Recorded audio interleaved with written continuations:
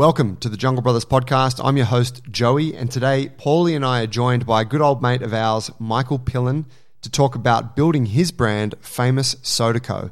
Pillen is a close friend. He's been training in the gym with us for many years, and he's been building Famous Soda for the last 6 years or so. Now, it's a big brand. It's all over the world. It's in major supermarkets. It's extremely successful. But today's chat was really to try and get into some of the darker sides or the more challenging aspects of building such a business. Now, what's fascinating to learn is that Michael's actually done this more or less on a shoestring, and he's really open about sharing what the challenges have been along the way.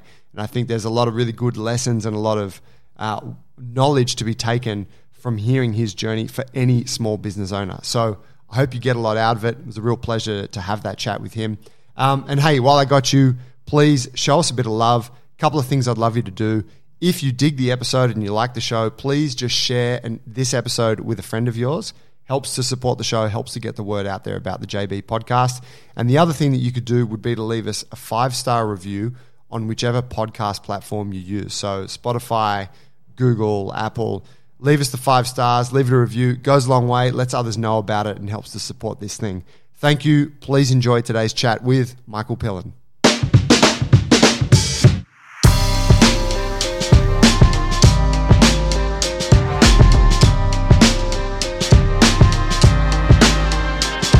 Pillen, thanks for joining us, man. Thanks for having me. I think the coolest thing, could you give the hype piece for Famous and for what you do? Tell us all about it, the success, give us like the marketing pitch.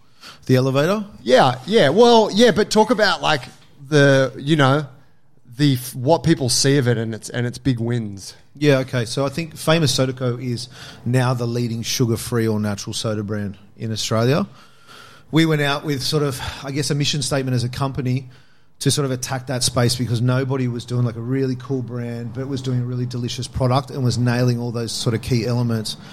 Bloody delicious, super cool, using the best quality ingredients. 100% natural was really kind of rare at that stage as well. So we wanted to sort of hit that 100% natural. But our sort of mission statement as a company was like, we're going to start a sugar-free soda that tastes just like a soda, and we're not going to sacrifice on anything. And if we can't get it to that point, and we're super proud of that point, and we can go to market with a product like that, we're not going to do it. That's going to be our point of difference. We know there's a lot of people in the space that were just doing a sugar-free soda because they were servicing a need, but nobody was actually really pioneering a brand, which is obviously going to pioneer a category, which is obviously going to pioneer loyalty, which is going to just, add a lot of value to that sugar-free game and not make it something that people are having as an alternative or a better choice, but make it the new norm. We wanted to pioneer it as the new norm. So 6 years ago, we sort of went into R&D. 9 months, we travelled the world looking for, after an acquisition of our previous beverage brand, which was Two Italian Boys, which is a wine brand, which you guys know. Mm-hmm. So we got that was eventually acquired. Who's we?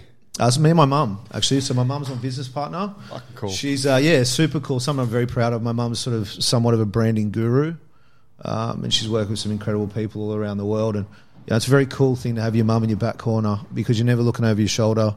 You're kind of making decisions in parallel, but you're running your own sort of two fields because I'm sort of business strategy and implementation, where she's sort of brand and product development. So we live in two different lanes. And we only meet in the middle for the big decisions. So, it allows your relationship to stay strong. Which is the most important thing to me, is to keep that relationship strong. But you're both sort of battling over in your corners and sort of going towards driving a certain result, whatever it might be. So Famous Soda Co. we birthed after being in beverage, and we did some really big things in the booze space. And we wanted to do something that's probably more in line with where we're at life and who we are and what we're kind of doing and what our focuses were. And that was always more like, let's do something natural. Let's like kind of do something. Let's sort of change. Let's make something that is a bit more of a legacy piece, but is also something you can leave and sort of be really proud of. Because type 2 diabetes, the plethora of healthy, issues through the overconsumption of refined sugars and all that was just like, it was strife. Like, it was crazy.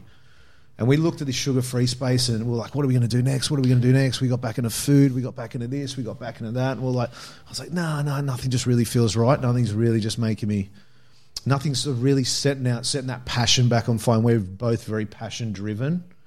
So then sugar-free everywhere we went once we started diving back into beverage was on everybody's lips. So then we went, traveling the world, spoke to some of the best biochemists in the world, people that work with Coke, people that work with natural brands, kombucha brands, blah, blah, blah, blah, blah, Japan, America, Switzerland.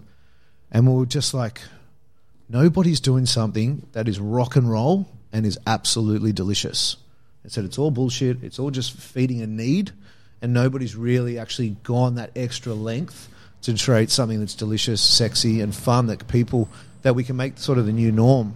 So, well, so you're saying like with the products that were on offer, were they just not great products? Yeah, so bad nutritive sweeteners. They weren't 100%. Are you talking stevia and stuff like that? Yeah, so talking cheap grades, and there's a real stigma around stevia because a lot of people are using a lot of, excuse my language, but shit stevia, right? Chemically broken down, not like really quite pure. Ours is all naturally fermented, derived from the stem. You know what I mean? So our process is super pure, and the purity and the quality is just is remarkable. The ones that we use, it's all organic. And that sort of gave stevia a bad rap because most of that stevia you find on like a table, for example, in the sugar sachets. It's just a chemically broken down product, has an aftertaste, which is the main sticking point with consumers with stevia. So we just found a balance between stevia and erythritol, a way to source certain ingredients from certain pockets of the world after being on the road for 9 months. And we put Famous together and, comfortably say that it's, it tastes just like any normal sugary sort of soda brand out there. You get the same fix. You have that old shit moment because you drink it and you turn around, can't believe it has sugar, has 8 calories, it's 100% natural. It's the first soda that can really be given to children comfortably and ethically versus just a marketing ploy. So yeah, there was something, things that we're really proud of, and that was kind of I wanted to have a legacy piece after having successful beverage brands and stuff like that, and wanted to do something that I was proud of, like being in the booze game is a lot of fun. You're always at parties and doing this, and co-branding opportunities and this, and you grow up to great heights and all the rest of it, but it's it's not fulfilling. And we got to a point where I was like, I want to do something fulfilling, but like not taking anything. I want to create a great business, but I want to do something fulfilling and somewhere proud of, and leave somewhat of a legacy. But we want to do it our way with that little bit of rock and roll flair, a little bit of sexiness, and make something for everybody. And yeah, as the market sort of swung, I think no sugar consumption here of like Coke, for example, even though that's it's not a natural product, is nearly on par with Coke consumption now. Wow. So that shows the market shifting. But even Coke spent $66 million. Coke Amatil here in Australia spent over $60 million reportedly on trying to create a natural product, but they're not believable as a natural brand. They're believable as a brand that's been killing people for years. Yeah. Mm-hmm. So it's hard, right? So that opens up the door, people like us who do great branding, great product. So yeah, and after 6 years on the market now in Australia, we're the market leading brand. We're now in 14 countries. And it comes down to me and my mum being, a formidable team, having a work ethic that's unquestioned. We do it on a shoestring budget, which you guys know is really, really hard. It's a bunch of the boys pool money, family members, pool 10 grand here, 20 grand here, 30 grand here. And we do it up against some really big giants that come after us. So you guys never took investment from outsiders? No, never took on investment, sort of family funded. Amazing. Yeah, sort of like, bootstrap it. I guess that's terminology people would be pretty familiar with in investment. So yes, pretty much bootstrapped. We are going through a cycle in the US at the moment looking for investment because that's a big animal. But I've got 1 foot in the door in America, 1 foot out. I'm at a stage in my life where I don't know if I want to take on investment. I don't want to take on partners. I don't want to answer to people. I've been doing this a long time. And you just get to your priorities change as a human being. As somebody who wants to have a family, as somebody who's going to settle down, I've got a wonderful fiance, your priorities change. And I don't know if you want to go through that, trying to be, this big thing and, beverage and stuff. I just think it's the evolution of being in business for a period of time and, your brand cycling where you want to be and where you want to see yourself, What would you tell us what the characteristics, like the benefits are of going shoestring versus taking on investment? Like what are the two different routes there? How do they look? Yeah, it's a good question. It depends on your environment. So I'll give you two scenarios. Let's use US as a scenario and Australia as a scenario. So if you take on investment in Australia, because we've got 25 million people per se, versus America, which has got 330 million people. So you can take on investment in the US, right? And you'll take on you go through 2 or 3 rounds of different investment stages while you're growing that brand. But in Australia, if you go through investment, you go through investment early without any distribution, brand equity, some kind of core business, some sort of trading history, you're going to giving up the lion's share of your equity out of the gate, right? So basically what you're basically doing is, in my opinion, and the way my mind registers this, you're basically buying yourself a job, right, with a very slim outcome of probably getting a really high-end acquisition at the end of it, because you're going to be selling your business to somebody potentially in 5, 6, 7 years, if that's your goal, with a very small opportunity in a small market. So you've ended up with 80, let's say by the end of your first round of investment, you lost 60% equity, then you got into a little bit more. You ended up being CEO or director of a company with 10% equity. You probably owe a fair bit of money. You might get an acquisition probably, around 8, 9, 10 million bucks. You just worked your ass off for 6 years to make 900 grand. You probably didn't pay yourself for the first 2, 3 years. Because you got 10% of that acquisition cost. Right. Whereas in America, you can go through that, but you could grow your business to worth 40, 50, 60 million dollars. You might own 10% of that equity at the end and go through, 6-year period of growing this business. But you got 10% of something. You know what I mean? So the trade-off there is people are giving you money. They're saying, I want to invest, but they want some ownership of the brand. So you're giving away a piece of that every time you want to get that cash. Yeah, and I think a lot of people that come out the gates and look for investment, like in the US, people go out and get investment, raise ups. But it depends on where you're at, and it depends if you've done it before. Like at my stage of my business career, I'd only look for investment if it was what I called it'd have to be skilled equity. So what I mean by that, they'd have to add value over and above what we already do in our business, and it can't just be money, because that's where I'm at in my stage. Whereas people coming out the gates, looking for money, don't really have money to get it off the ground, for marketing, for resources, for just general operating costs. They're probably going to give away a lot of the house and give away money and probably get expensive money in, which means it's going to cost, that money's going to have a pretty big above the line cost. So there's just different stages of investment. Like I'm only looking at it now because I've got a 5-year exit strategy that I want to work on, and now there's certain points and sort of KPIs that you have to get, that I've given myself to get the certain results I want. But I know what that roadmap looks like, and I know how to get to that roadmap. And that can take money or cannot take money. There's a certain way to go about it. So just depends on where you're at. It depends if you're a startup. Depends if you're 2 years in. Depends if you're 5 years in. It's just different stages. And so then contrasting that, what does the shoestring approach look like? Or the bootstrap? Fucking hard. Fuck. Where do I start? Shoestring is tough. I mean, you got 100% though, right? It's all in your hands. What is the value of 100% of nothing? It's a good question. It's nothing. Right? You got 100% of nothing is 100% of nothing, right? So this is where I think people fall short. They don't do a lot of research. They think, I've got this great idea, I've got this great concept, I think I can kill it. Passion's a huge driver. Like I'm a hugely passionate individual with a good work ethic, and that's probably 80% of my success. But the other 20% is a lot more strategic now, whereas it used to be just, strap me in, put in fifth gear and let's go. You just, over time, you just learn to be a little bit more strategic, implement a little bit differently. You have a different approach, right? So I think shoestring is incredibly hard, but it just depends. It depends on what your desired outcome is, where you want to be in 5 years. Is this a love project?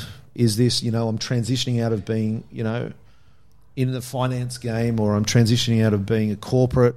I want to go and do something in the health space, the better for you space. I want to grow my own beverage brand. I don't want to work for the man anymore. So that 100% of nothing can seem like 100% of everything to you, because it's a lifestyle change as well. I just think for me it depends on your goals, right? It depends on where you want to be in 5 years and what that outcome needs to look like. It doesn't always have to be about money. It can be about lifestyle. It can be about health. It can be about spending more time with your kids.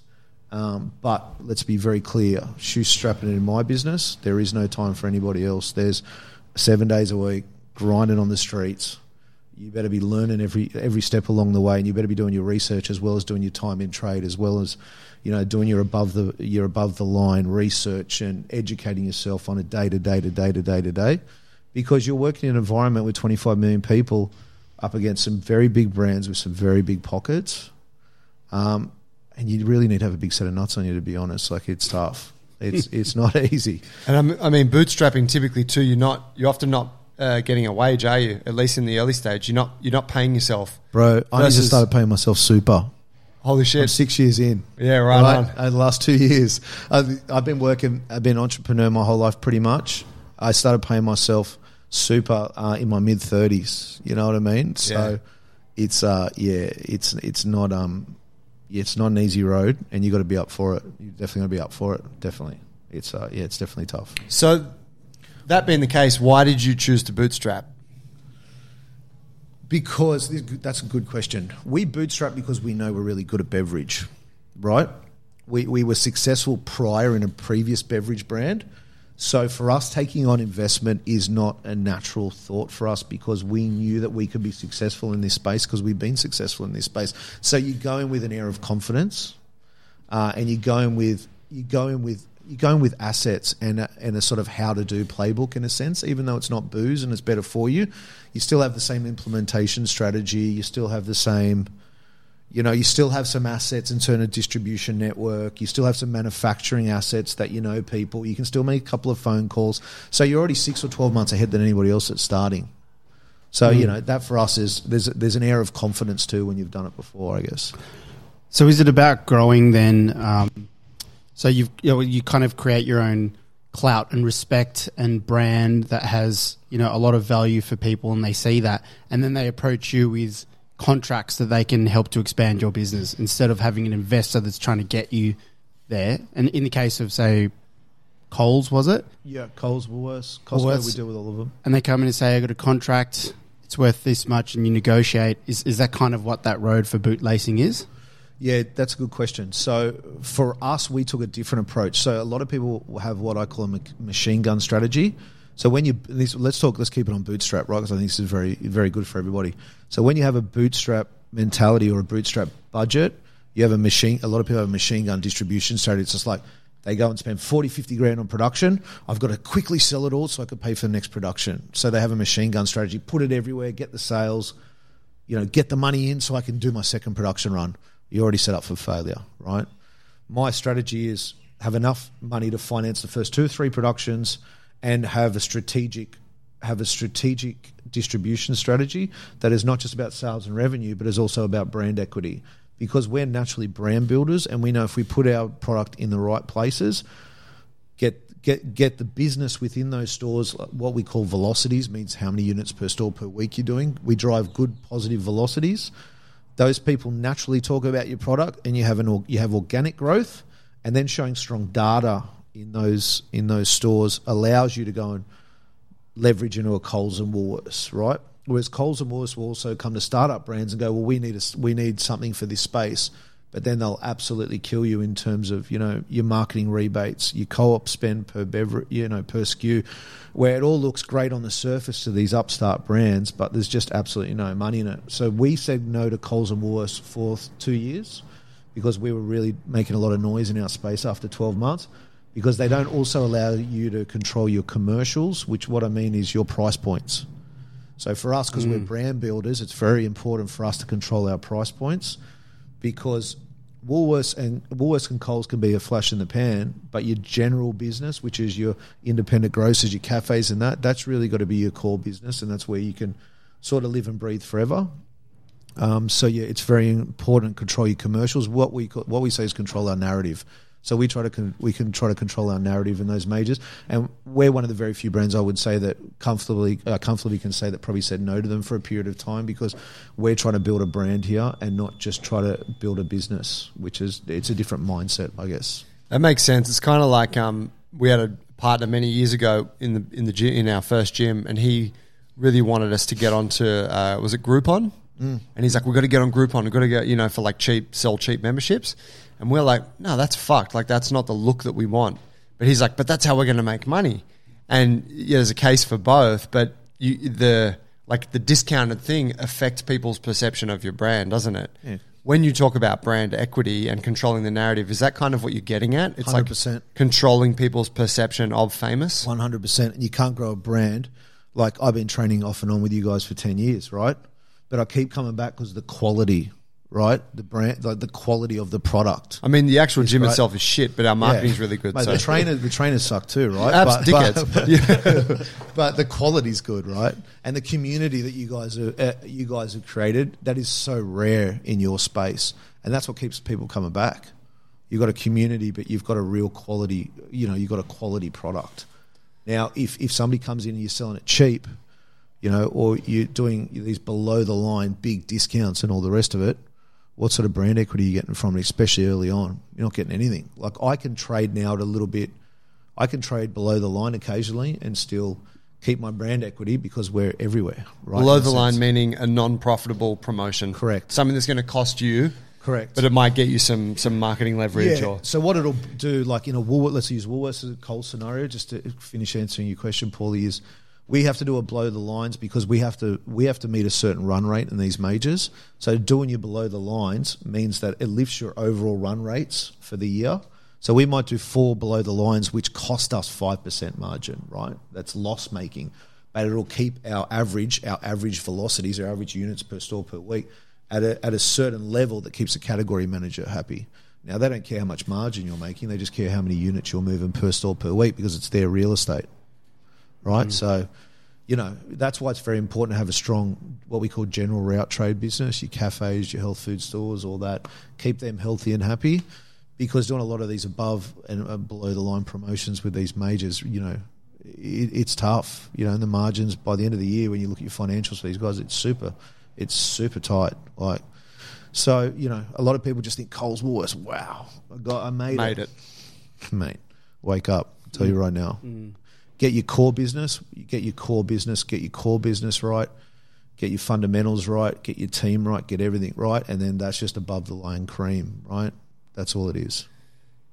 Tell us about the overseas exploits of Famous.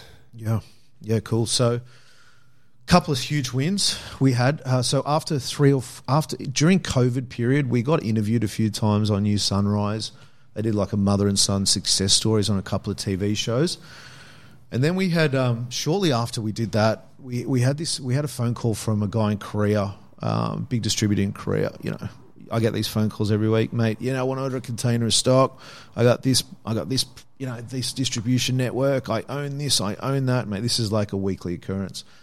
So we got this big phone call. We got this phone call from Korea. We were sort of doing a little bit of stuff in Southeast Asia, and we got this big, this phone call, as I said, and came through and said, mate, I've got this big distribution network, over 3,000 stores, plus I've got another group that I deal with that's got 1,800 plus stores. I've got another group I deal with 1,100 stores. I'm like, yeah, okay, too good to be true. We were talking about this earlier. Too good. I'm a big realist, too good to be true. Hang up the phone, see you, buddy.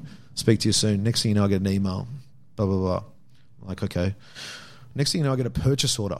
Somebody sends me a purchase order for 24 40-foot containers of stock. How many? 24 40-foot containers of stock. Now, that's a lot of stock. How many bottles of soda are we talking, roughly? So you're talking about 35,000 bottles a container, so times that by 24. So you're looking at around 800,000 bottles of soda. Jesus. Over 4 SKUs, over 4 lines.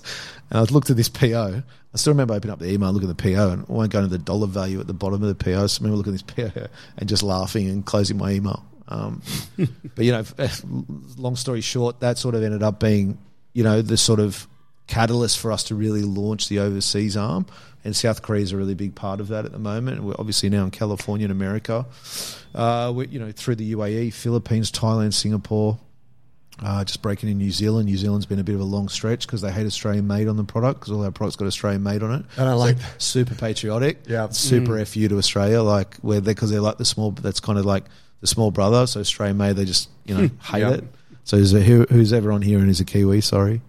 Sort of breaking into those markets, and Taiwan, Japan now is starting to kick off, and then just kick off in the new year. So and now we're rolling out from that success. We've decided to go, well, the Bev business is super, super, super competitive here, and now everybody in kombucha is pivoting because the kombucha market globally is down 30%. We never got into that space because we knew it was going to be, in our hearts, we knew it was going to be a fad-based. You think it peaked a bit and then so it's completely fad-based. So a lot of the big brands are now pivoting into soda now. So coming into our category, and we're noticing that with our range reviews with Coles and Woolies and Costco at the moment, that they're all coming in and, offering their house and, trying to buy our space and everything. So it's like, there's a lot of mini Coca-Colas floating around us now as well. So So now what we've done as a brand, and we thought, well, where we're really strong is brand and product development and licensing out a brand. So what we're doing now is we're the number one sugar-free or natural soda brand in the country. why don't we just be the number one sugar-free or natural brand in the country? And let's go. What we do as a company is we go after the typically really bad for you categories and give people a healthy alternative that's bloody delicious. Very simple formula, bloody hard to do, right? So now what we're doing is we're going into the sort of freezer ice cream section and also confectionery. So next month we're launching our sugar-free or natural gummies, our lollies, and our sugar-free or natural icy poles to take on new brands like Zupa Duper and all that sort of stuff.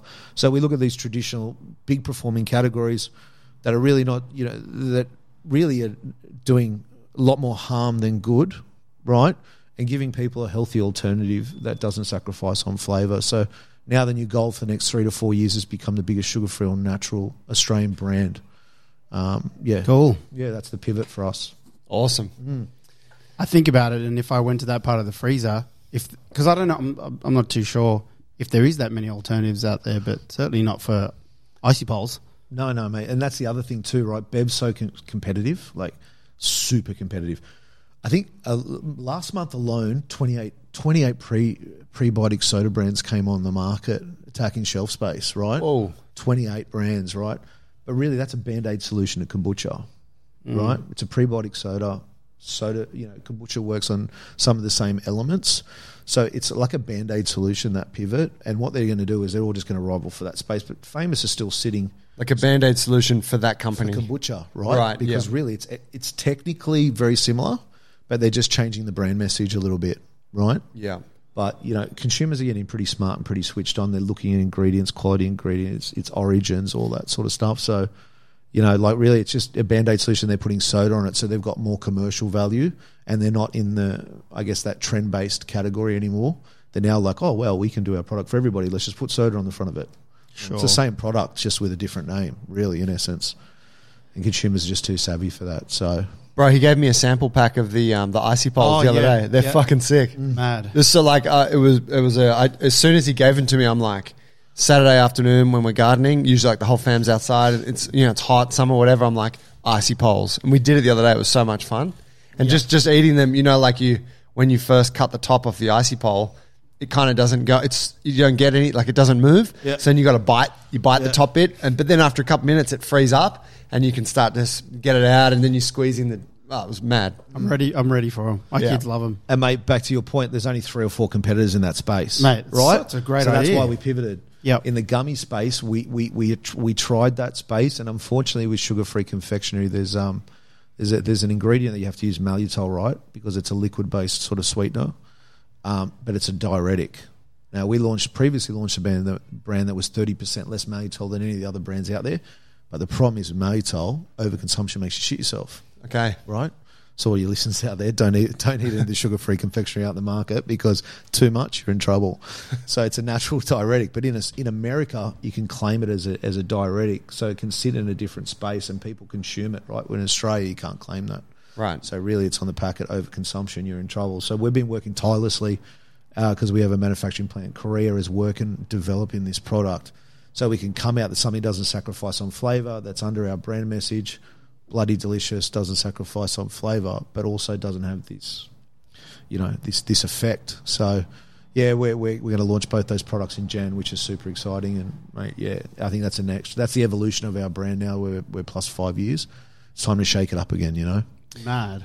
So tell us in earnest when you're talking to someone about. When you're hanging out with one of your mates or something, and you're like, Korea, whatever, you're dropping some of these wins, or maybe they just say it, but someone's like, mate, Famous is fucking killing it. You must be stoked. Yeah. Everyone, fuck, mate, Famous is everywhere. You must be killing it. And I'm still pulling up my $22,000 van. You know what I mean? Wearing the same T-shirt for the last year. Everybody's like, bro, but you're everywhere. You're killing it. Yeah, it's just, unfortunately, the investment, because as we noted before, it's a small country.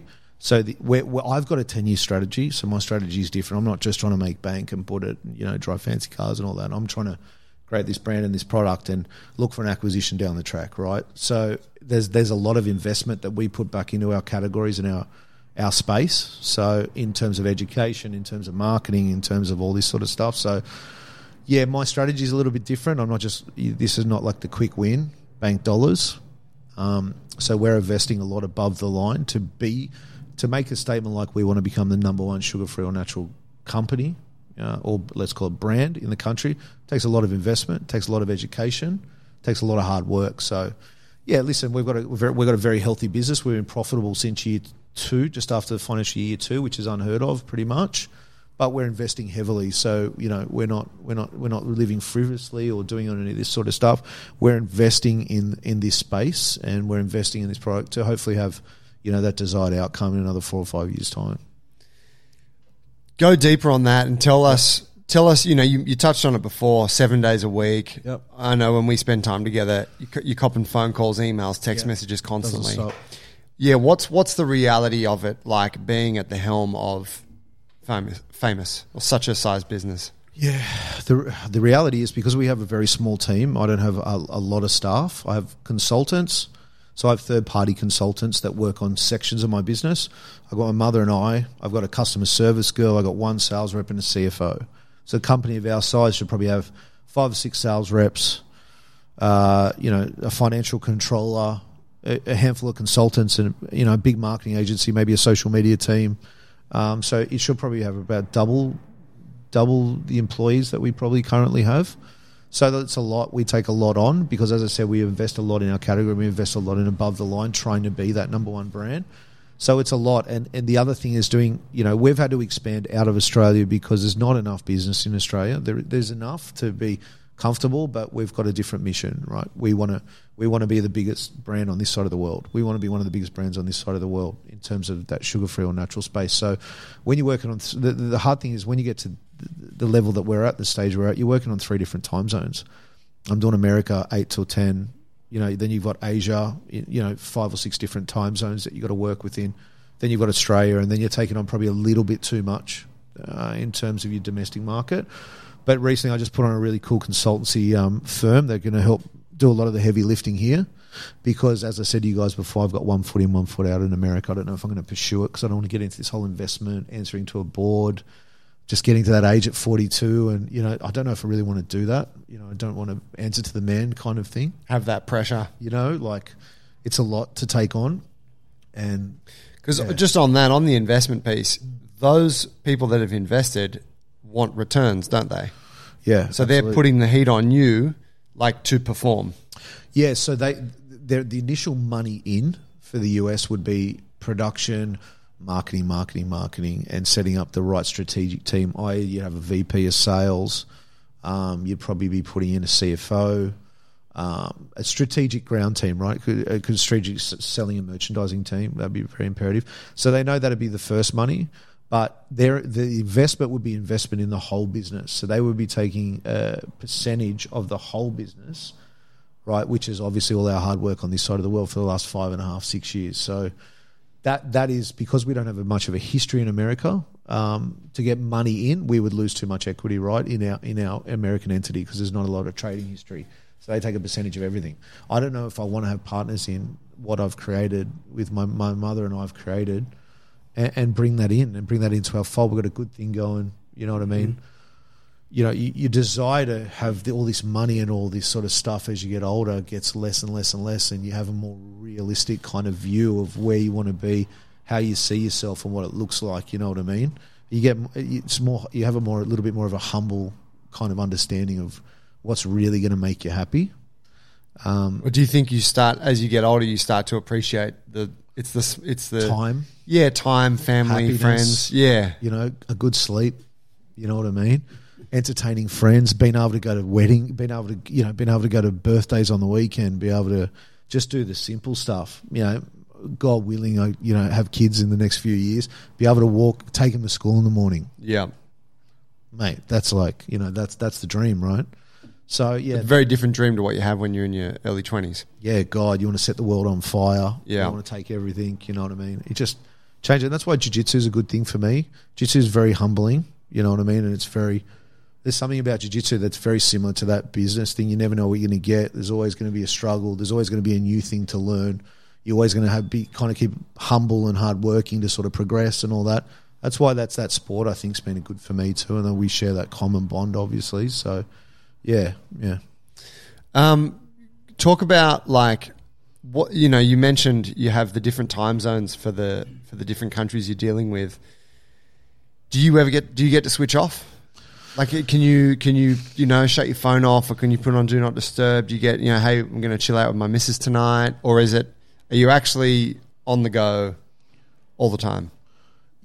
Yeah, like up until the last 12 months, I'd say probably on the go all the time. But I think my partner's really, she's instilling in me that, like, if you keep going in this direction, it's just an unhealthy direction. And at the end of the day, you've got to focus on what's in front of you, not just what's around you. And your business is what's around you, but what in front of you is your family and your friends and your health and your own personal time and your own mental health, right? And that's got to be the number one. That's got to be the number one factor. That's the most important thing, right? Because that drives everything. The people that are around you and support you are your pillars. They hold you up. Your health, your ability to function properly, correctly at a high capacity is all driven from health and looking after yourself, your mental health, your physical health, and all of that too. And sometimes you lose sight of that. Like, you'll go to training every night and you'll just go through the struggles and the battles and the this and that because it's your routine.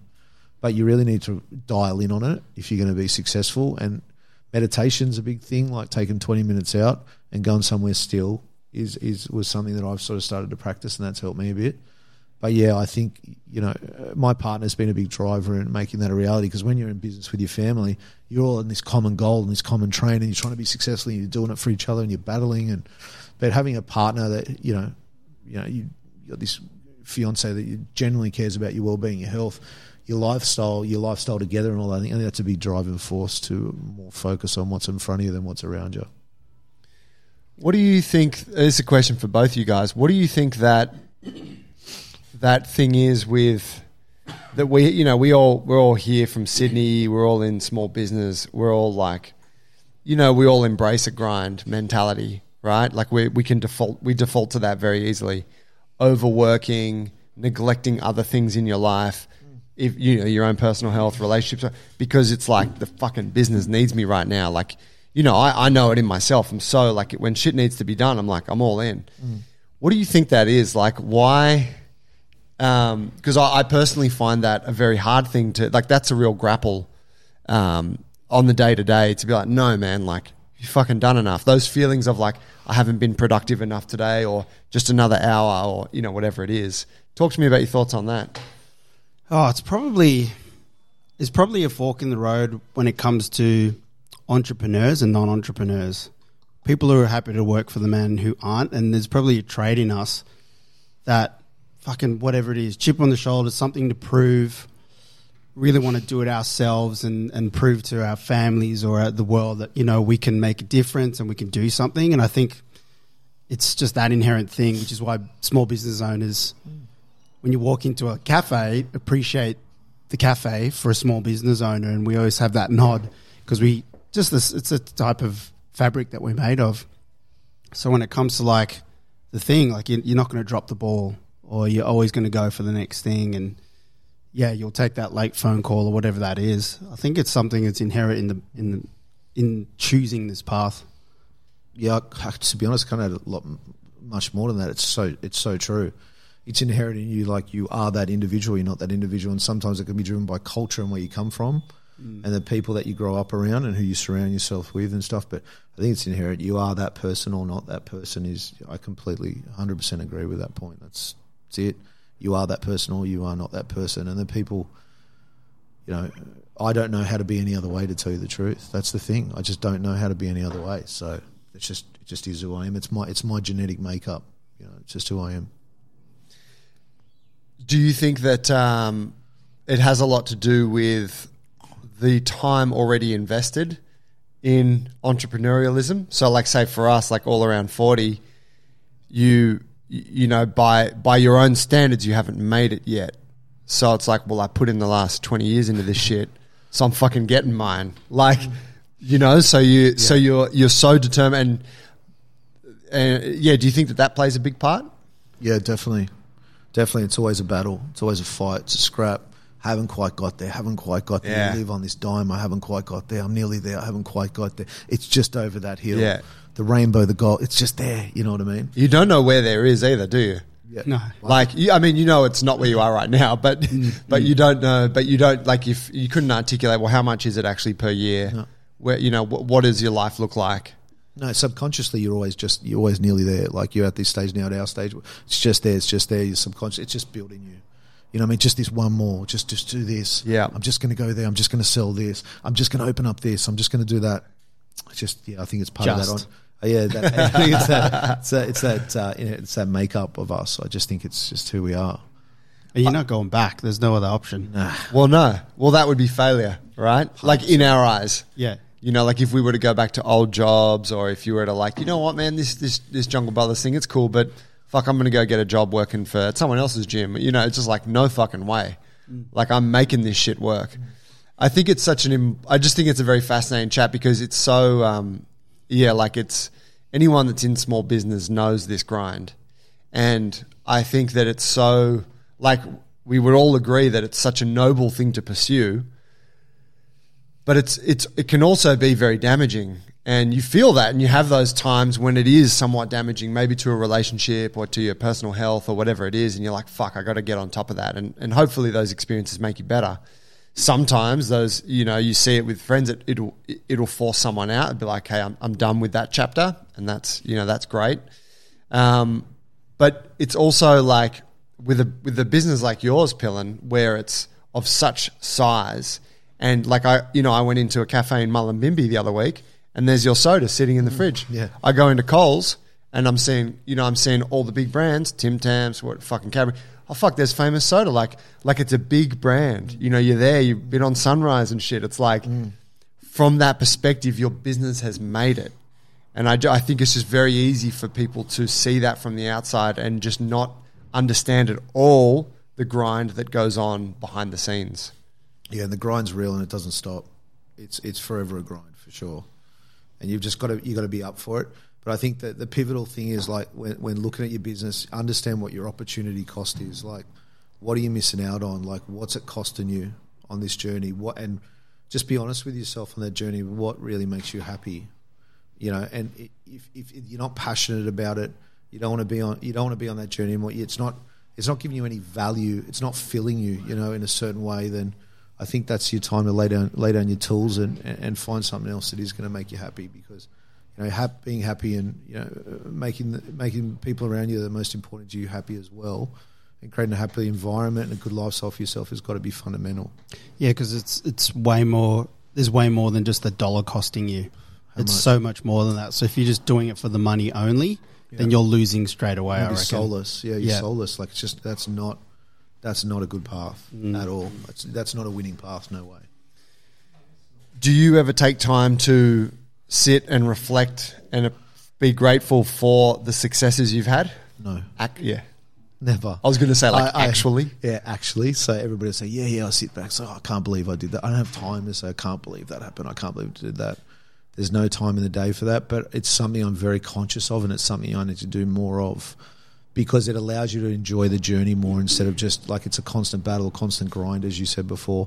You enjoy the journey more if you reflect, because some of those reflections will, wow, look where we were in, 2020 March, for example, struggling to keep, whatever it might be as an example. And then 2 months later, you got to deal with all these 1,100 stores. You got in Harris Farm, you got into all these other stores and all these vendors you've been working on. It's just like that month was a complete turn of the key. And you got to reflect on those moments and appreciate those moments, because one, you're never going to get them probably again. And two, they really change the nature of your business, and, they change the nature of the opportunities and the things you could do as a business in terms of more marketing, better opportunities, get some key employees in. You've got to reflect on those moments. You got to let's say embrace those moments, because that's all you have as an entrepreneur is those moments, because you ain't banking big dollars on this journey towards an acquisition. You ain't living frivolously. You ain't doing all this on shoestring budgets, because that's what we're talking about. We're talking about bootstrapping. You got to enjoy those moments, because that's the one thing that you have. So, yeah. So are you looking for an acquisition in 5 years? You said you had a 5-year sort of exit strategy. Yeah, we've got an exit strategy, but I think it's more, unfortunately, in our game, it's more about getting an exit strategy. It's more about an acquisition. We don't it's more about, that's kind of the goal, I guess, and that's what we're definitely working towards as a business. But that exit strategy could look a lot of different ways. Like I could stay involved in the business and take a less percentage. It could be a complete buyout. They could buy out 2 of the 3 arms. Obviously what confectionery, soda pops, and the drinks. It could look a lot of different ways, and I could stay involved. I struggle with.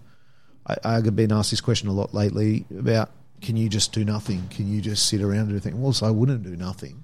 I'd be going to jiu-jitsu more. I'd be training more. I'd be, spending more time with my dog. I'd be, hopefully we have kids, be a bit of a stay-at-home dad, consult. It'd just be a little bit more low-key in my approach.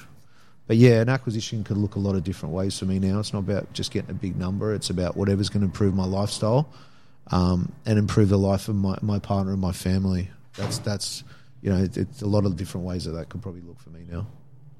Exciting times. Yeah, hopefully. What would your super generic question, but always a goodie? What would your advice be to someone setting off?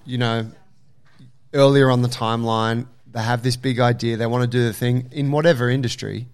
What would your advice be to someone like that? Yeah, definitely. I think a lot of people conceptually have a lot of great ideas, but they don't really do their research. I think the most pivotal thing for me is I do a lot of, not so much trend forecasting, but I do a lot of sort of strategic analysis on other people in that space or that category. Where's it come from? Where's it going? What does it look like now? What are the opportunities moving forward? I do a real breakdown of where I want to enter and what my entry point is. I would say one recommendation I would say for people bootstrapping, don't be the first to market, be the second or third to market. Being the first to market, there's a lot of money in there that needs to be done in terms of education and driving people to the category and driving people to the opportunity.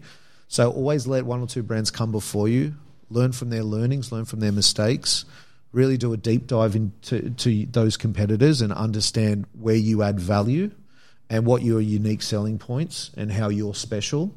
And then my second thing would be always, this is going to sound a bit cheesy, but it's very important you can't do it on your own. It's very important to involve yourself and have partnerships where other people add value and strengths that aren't naturally your strengths that your business needs.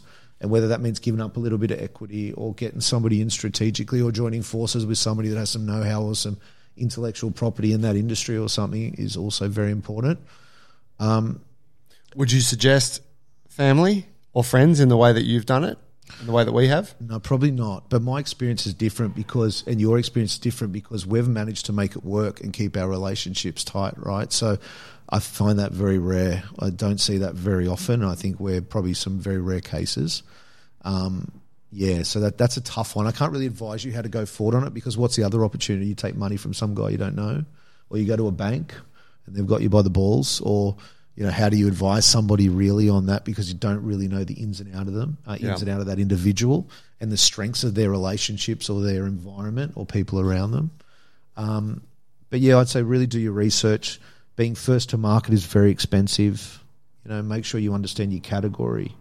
Make sure you understand where your unique selling points are, how you're different, how you're special, and be prepared to always learn. Like a lot of people just go in there with a mindset that I'm better, I'm bigger, I can do this, I can do that. For me, every day is a constant learning, and it's about constantly improving and constantly being better and knowing that I don't have all the answers and knowing that I need to improve to be great and to be successful, and I need to continually educate myself and be honest with myself that I don't have all the answers and we can always be better and always making improvements. Just strive to be better every day. It's very important. I would imagine a lot of folks would hear that and think, yeah, that's me. Like I strive to be better and I'm always open to learning and stuff. But from my observation, most of us aren't very good at actually learning things, right? Yeah. Like we're not good at just listening or asking questions where we can actually capture some true knowledge from an individual in front of us.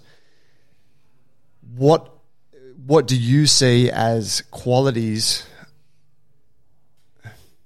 dealing with for yourself, but also some of the people that you've dealt with and been in business with, and I'm thinking of your mum as well. What are some of the characteristics that those people have that enable them to consistently learn and develop? Yeah, one thing I learnt from coming from a bit of a sales background as one. In a sales background, you're always the first person in a room to talk, give your opinion, and pitch something. When you're surrounded by some pretty intelligent individuals, let's call specialists in their field, some smart cats, right? Learn to be the last person in the room that talks. Learn to take away all the information from those individuals, decipher it all, and then put that in a box and figure out from that information what works best for you, right? A lot of entrepreneurs will go sit at seminars and do all this sort of stuff and self-help books and all this sort of jazz. But, for me, I like to surround myself with other brand owners, other brand builders, other people going through the struggle. And we all have different learnings. We've all had different ups and downs. It's really important to learn what works and what doesn't work. And it's really about just being quiet and taking in that information and not – a lot of people come to me and ask me, oh, mate, how'd you do this? How'd you do that? Oh, I'm starting this brand. I'm starting to do that. I really just listen to what their learnings have been and what their journey's been like and where they're at now. And from that experience, I'm taking a lot in, but they're coming to me for information. But I'm taking so much information in from those experiences. And I always open my door to everybody who's, oh, mate, I've seen Famous around. I just want to have a 20-minute chat with you. Always open my door up to those experiences because I learn a lot from those individuals, even if they've been doing it for 2 weeks. There's always a learning in that situation. So I've learned very much to be the individual in the room that sits there and speaks, only when it's of value, and really taking that information from others because there's a lot of learning to be done in those situations. So getting good at listening. Yeah, very much. It's very important. Very, very important. And I'm pretty humble in the sense that I constantly are going into trade where a lot of blokes in my position won't be going into trade. Like I was in Mullumbimby last week, as I told you, casino, Bathurst the week before. I'm constantly in trade just doing selling and at the core of my business. And I'm seeing new brands pop up, new that, and I'm not taking the approach, oh, mate, look at this is shit. Like a lot of brand owners will do that. I'm taking a look at it and I'm breaking it down and what are they doing better that we're not doing? I'm constantly challenging myself to be better, as to my point before, and just being humble about it. Just because I might be the leader in my space doesn't mean that there's not 100 things that I could be doing better. There's brands I'm becoming that can inspire me, and I'll reach out to those brands. Like I have no problem having those conversations. It's just taking that approach just opens up a whole way of thinking. And, I just think that for me has been really pivotal. Mate, amazing. Thank you for sharing your little journey with Famous thus far with us today. Thanks for having me. Absolutely. Is there, people can follow it. Where's it at? Instagram? You want to plug anything? Yeah, guys, just log on to the website. We're always doing some really cool shit on the website, famoussodaco.com. In Woolies at the moment, if you go into Woolies for another month, there's a chance to win a $10,000 holiday. Decent. Yeah, which is cool. So we've done something with Luxury Escapes. We partner with them. Go in, buy a bottle of pink lemonade or passion fruit. Mate, go in the draw to win till January to win a $10,000 holiday. So that's pretty cool. Also, what we're doing in this month, which is something very important to us, which I'd always love to give a plug to, is we're one of the major sponsors for breast cancer awareness. So every time you pick up a bottle of pink lemonade, it goes to a charity. It's not a charity. It goes to a fund, Breast Cancer Awareness Foundation, which is very important to our hearts because we've lost a lot of women in our sort of family from that horrible disease. So if you can pick up a bottle of pink lemonade wherever you are, that'll really help us. Write a bigger check for them in February. And just thanks for listening, and reach out if I can help anybody with anything. Awesome. I hope you can get a bottle of champagne and crack it open this Christmas and do a bit of reflection with your mum, because I really love what you've done. And it's cool. I learned a lot today, and just knowing a bit more about the journey there is just hats off to what you've achieved so far. Mate, vice versa, boys. That's why I keep coming back here, because I love this joint. You guys have done a great job too. So, mate, thanks for having me. And, Merry Christmas to everyone. Merry Christmas, fam. Pillen, when you get to the top, just remember that we had you on the podcast, all right? Absolutely. This is where I broke my bread. That's where everybody got to know who I was. Guys, thanks for listening. I hope you enjoyed that. If you did, please do us a favor, share the episode with a friend. Leave us a 5-star review on whatever podcast platform you're listening to. Helps us support the show, and we'll catch you guys next week. Peace.